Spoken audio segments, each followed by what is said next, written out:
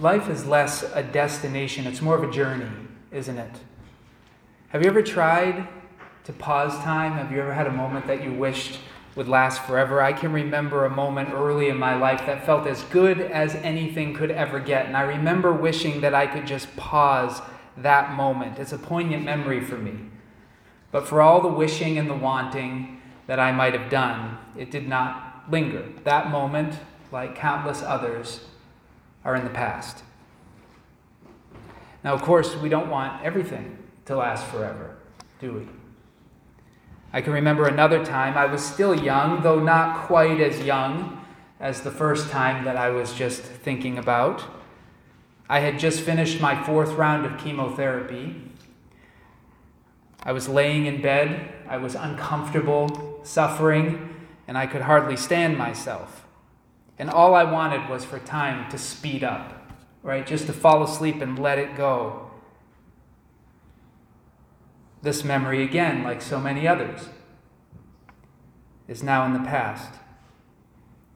Human history is, and our own peculiar histories too, in many ways defined by the moments that we have tried to grasp and the moments that we have tried to refuse. If we wish to grasp a moment, we build monuments. And those monuments aren't built only for good memories. Sometimes they are bad memories. But they all represent moments that we are loath to forget. Travesties that we don't want to repeat. Loved ones that we don't want to lose. Values that we don't want to betray. Milestones that we want to preserve. And likewise, those moments that we want to refuse, we repress. We try to put them behind us, as they say. When we suffer and we get better, we're glad that things change. When we're at peace and then suddenly we're not, we bemoan the fickleness of life and time. In many ways, this is what it is to be human. But it's a perspective that is born in brokenness. And it's fed by a miscomprehension of this place. Jesus did not live this way. If you have access to a Bible, I invite you to turn with me to the Gospel according to Luke. We're in chapter 9 today. We're going to reflect on 2 passages. The first occurred prior to Jesus' crucifixion, death, and resurrection, and the second occurred after those events. So we're going to look first at Luke chapter 9, beginning in verse 28. I'm going to read through verse 36. The Gospel says this: About 8 days after these sayings, Jesus took along Peter, John, and James and went up on the mountain to pray. And while he was praying, the appearance of his face became different, and his clothing became white and gleaming. And behold, 2 men were talking with him, and they were Moses and Elijah, who appearing in glory were speaking of his departure, which he was about to accomplish at Jerusalem. Now Peter and his companions had been overcome with sleep, but when they were fully awake, they saw his glory and the 2 men who were standing with him. And as these 2 men were leaving him, Peter said to Jesus, Master, it's good that we're here, and let's make 3 tabernacles, one for you, one for Moses, and one for Elijah, not realizing what he was saying. But while he was saying this, a cloud formed and began to overshadow them, and they were afraid as they entered the cloud. And then a voice came from the cloud saying, This is my son, my chosen one. Listen to him. And when the voice had spoken, Jesus was found alone. And they kept silent and reported to no one in those days any of the things which they had seen. This is the word of God. This was an interesting event in the life of Jesus for several reasons. First, given their proximity in the context to the ancient city of Caesarea Philippi, the mountain that Jesus and his disciples ascended that day was most likely Mount Hermon. You can look it up on a map. It's in northern Israel. It's an important mountain because in the mythology of the ancient Jewish people, Mount Hermon was the site of a rebellion that happened prior to the flood, when a group of angelic beings met there and decided to rebel against God. That's part of the mythology. God may have chosen this site to reveal Jesus' true nature to his disciples for this very reason, because of the importance of the location in their stories. Second, Peter, James, and John witnessed Jesus conversing with Moses and Elijah. Have you ever asked yourself, how did they know it was Moses and Elijah? Well, we're not told how they knew, but somehow they knew. But their presence there on the mountain is beyond shocking. Moses died in near 1400 BC. His death is recorded in the book of Deuteronomy. Elijah, perhaps surprisingly, the scriptures tell us, did not die. According to the biblical record, God took him into the heavens on what appeared to Elisha, who's a prophet who worked with him. It appeared to Elisha to be a chariot of fire pulled by fiery horses. It's actually a pretty funny scene. Elisha is really overtaken by it. The chariot comes right out of the heavens, out of nowhere, and Elisha just starts screaming madly, "The chariots and horsemen of Israel! The chariots and horsemen!" He's almost catatonic. He says it a number of times. That happened in the mid to late 800s BC. Here we are with Jesus on this mountain around 33 AD. Why and how were these two men in particular talking with Jesus? Well, some people take the story as metaphorical. Scholars like to point out that Moses might be representative of the law and Elijah of the prophets. So perhaps this was a vision, saying that the law and the prophets were attesting to Jesus. But that interpretation, did you pay attention to the story, is a rejection of the testimony of Peter and John, both of whom testify in their later epistles that this was for them a flesh and blood encounter. The passage in Luke also seems to say as much. I mean, if these were just ghostly apparitions or some sort of strange visions, why would Peter have suggested building tents for them to stay in? It would seem that to Peter, James, and John, this was as real as anything that they had experienced in their lives. And now we return to time, which is constant and flowing for us. That's what I was talking about at the beginning, right? We can't stop it. It just moves. Good or bad, it just moves. But time appears to be less restrictive for God. Why Moses and Elijah? Well, both of these men, during their earthly lives, spoke with God on mountains. It seems to me that the conversation on this mountain was outside of time. Moses and Elijah, separated in our time by centuries, were speaking with God. They were speaking with Jesus on a mountain. In our space, Moses and Elijah had been on Mount Sinai, centuries apart. In our time, Moses was in 1446 BC and Elijah was in the mid to late 800s BC. But in this moment, they were on Mount Hermon, speaking with Jesus in 33 AD. And Peter was overwhelmed by the scene. I mean, what a moment that must have been for him.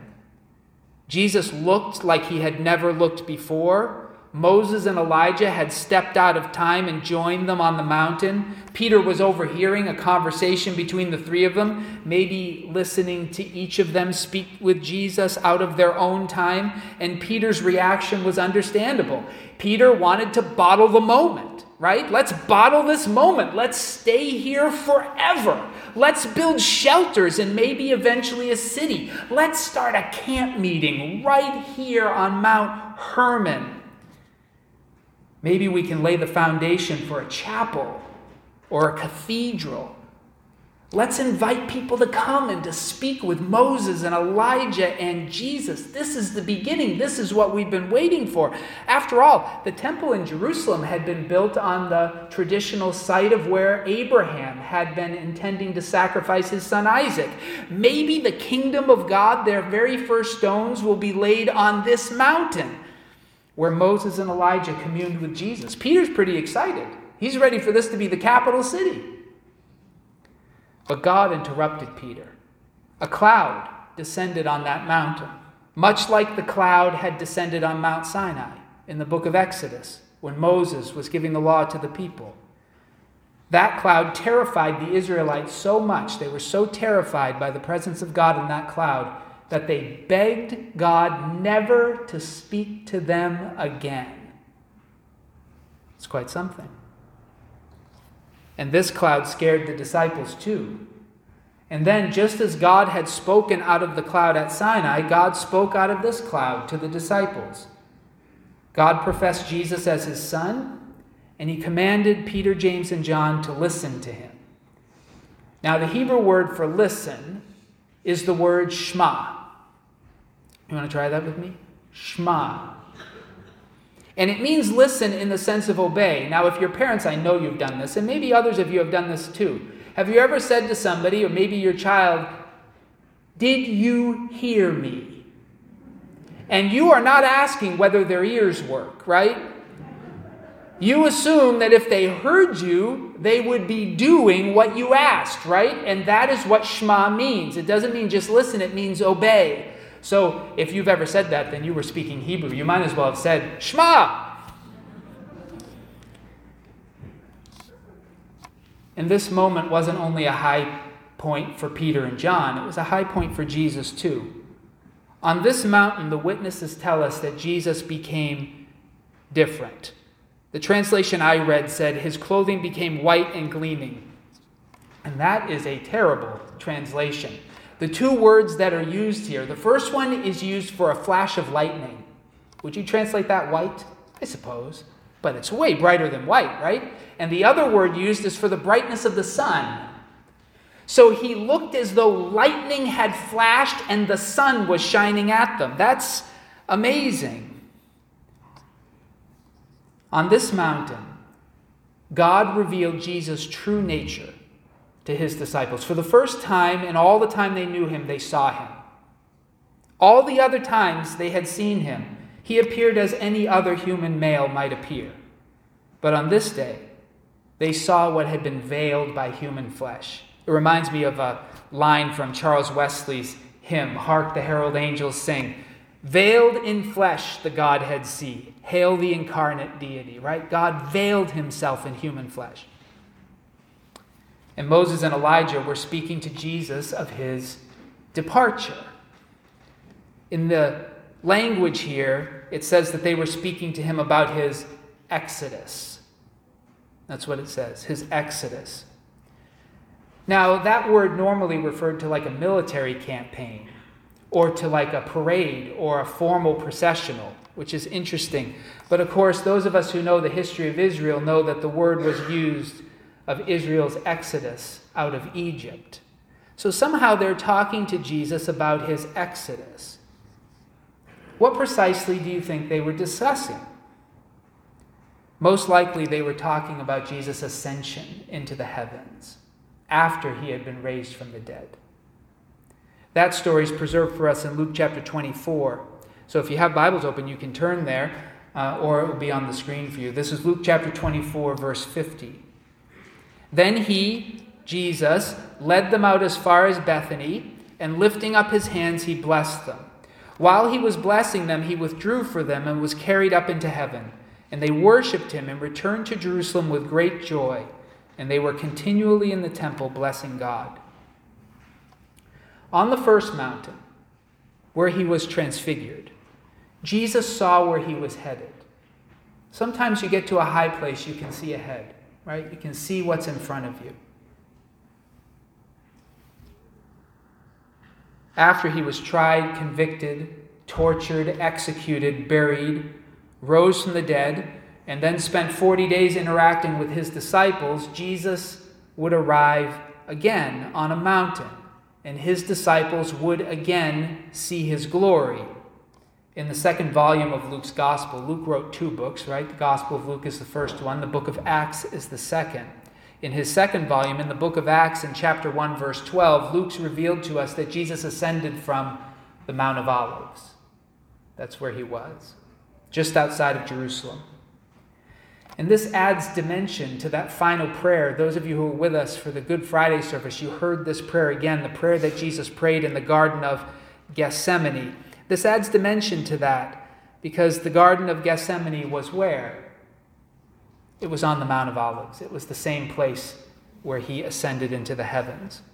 That event has been preserved in Luke chapter 22, verses 39 to 44, the prayer that he prayed in that garden. Jesus prayed these words, "And he came out and went, as was his habit," Jesus, "to the Mount of Olives, and the disciples also followed him. Now when he arrived at the place, he said to them, 'Pray that you do not come into temptation.'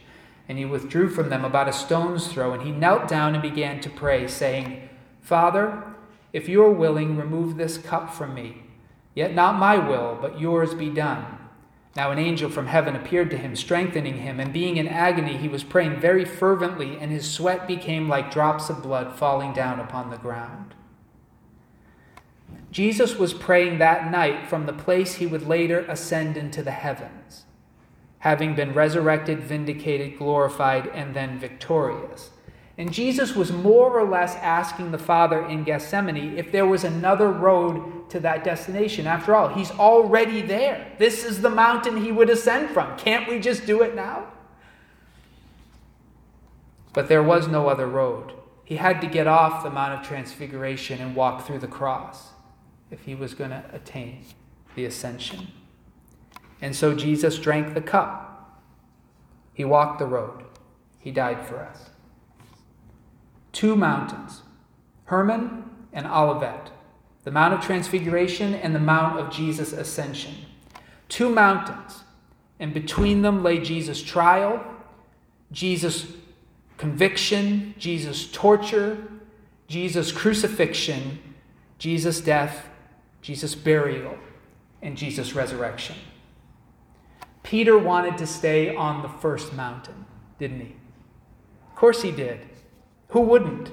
Peter wanted to bottle time, capture the moment, preserve the memory. If he had had a camera, he would have taken a selfie, don't you think? If he had the resources, he would have bought the property. It would have been the Church of Holy Moses and Elijah's encounter with Jesus, something like that. It would have been said in Latin. It would have been beautiful.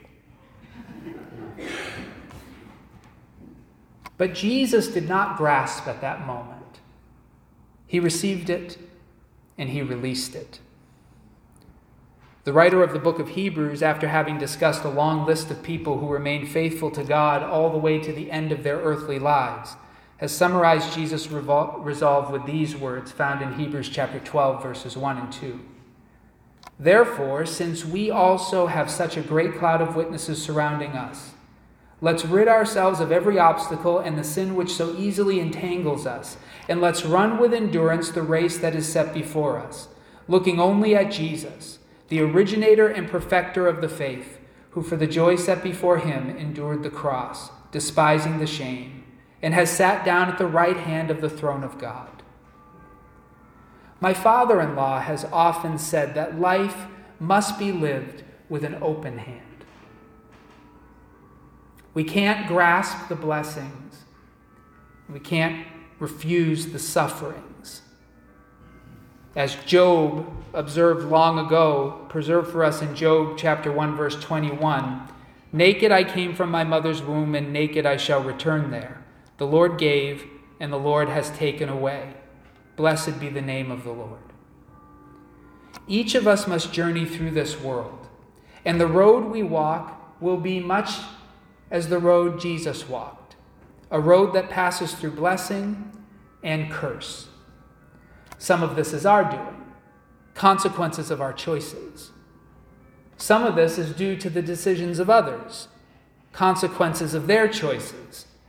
And some of this is due to the explicit will of God. On this journey, we cannot bottle the blessings, nor can we avoid all of the suffering. Jesus did not walk this road instead of us. He walked this road ahead of us. That's what Hebrews was saying. That's why he told us to keep our eyes fixed on Jesus, the author and perfecter, the trailblazer of our faith. Jesus knows the way. He walked it ahead of us, and we must follow him. We must deny ourselves, take up our crosses daily, and follow him in fact. There were sufferings on the road that Jesus walked through this world. We've just rehearsed some of the worst of them in these last few days. But there were unspeakable blessings as well. There were parties and weddings, feasts of Passover, healing of the blind, feeding of 5,000 people, making the lame to walk, raising of the dead. Wonderful blessings. The greatest of those we celebrate today, the day that he rose from the dead. Now, I need to say that not all suffering is the same. And even though we can't refuse the suffering, we are not condemned to suffer unnecessarily. And we suffer unnecessarily when we suffer as a result of our own poor choices and even our own wicked behavior. We must turn away from those things, that we might not require the discipline of God or the consequences of evil to redirect us. But even if we live righteously, like Noah did, for those who know the stories, or Job did, or as Daniel did, we'll not avoid all heartbreak. Even those people too suffered in seasons. Even more, Jesus himself was sinless, perfect in all of his doings, and he endured great suffering nonetheless. And then he had the audacity to tell us, "Blessed are you when you are persecuted because of righteousness." We must live life with an open hand, receiving both blessing and curse, with faithfulness to God and confidence in the road that Jesus trailblazed ahead of us. Our world, though, is full of grasping hands, isn't it? We grasp blessings, pleasant moments, and the honor of our past in many ways. Many take photos, keep mementos, gather souvenirs to preserve the high points, the memories, as we say. Nations build monuments, they write anthems, they celebrate festivals to their victories and their defeats and their great villains and their great heroes. Religious communities, too, we ensconce the insights and brilliance and piety of our peculiar traditions in hymns and songs and liturgies and traditions and buildings and placards.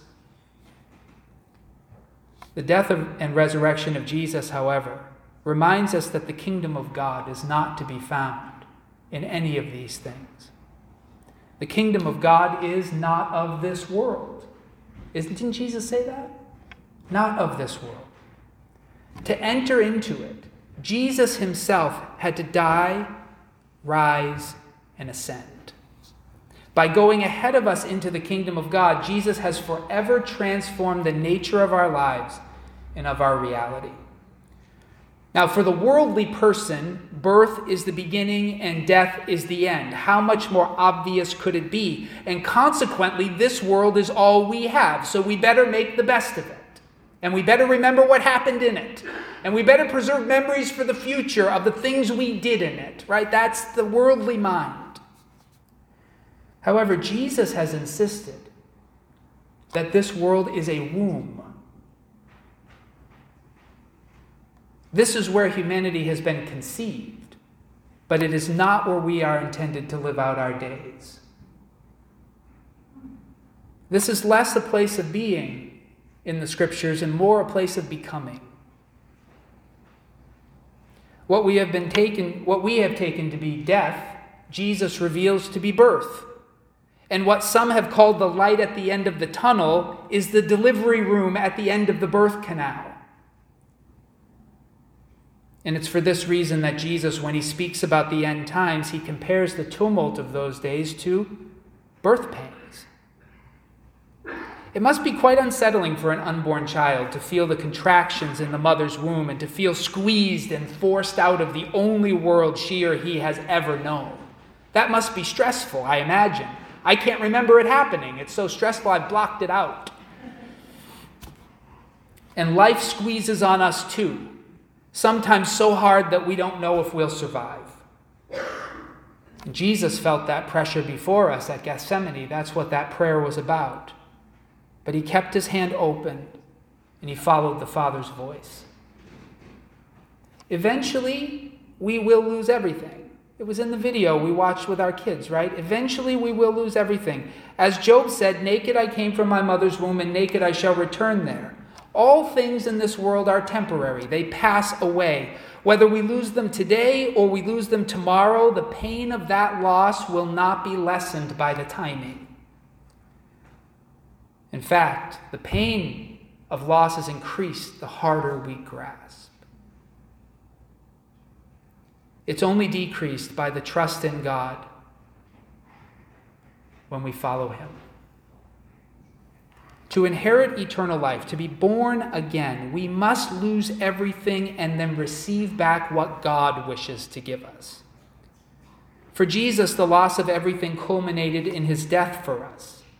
But on Resurrection Sunday, what God restored was everything that Jesus had laid down. God restored what was taken when he raised Jesus from the dead. And this is our story too, if we trust God to lead us. In speaking of Jesus' resurrection from the dead in 1 Corinthians chapter 15, the Apostle Paul put the matter this way. But someone will say, how are the dead raised? And with what kind of body do they come? You fool. That which you sow does not come to life unless it dies. And that which you sow, you do not sow the body which is to be, but a bare grain, perhaps of wheat or of something else. In New England, I used to say an acorn looks nothing like an oak tree, and that's what he's talking about here, right? The seed that you plant looks nothing like what grows out of it, except to a scientist who can see it all in the genetics. But to the regular, all the rest of us, it doesn't look anything like it. So also is the resurrection of the dead. It is sown a perishable body, it is raised an imperishable body. It is sown in dishonor, it is raised in glory. It is sown in weakness, it is raised in power. It is sown a natural body, it is raised a spiritual body. If there is a natural body, if there is an acorn, there is also a spiritual body, there is an oak tree. Verse 50, now I say this, brothers and sisters, that flesh and blood cannot inherit the kingdom of God, nor does the perishable inherit the imperishable. So, my friends, if you have followed Jesus, persevere. Do not turn back. Jesus is risen. And we who trust in him by following his example and his teachings will follow after him in the resurrection as well. That's his promise. But if you've not followed Jesus, might I invite you today to begin?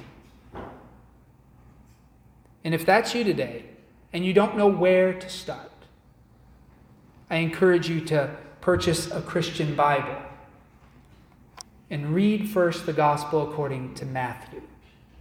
Find that book and read it.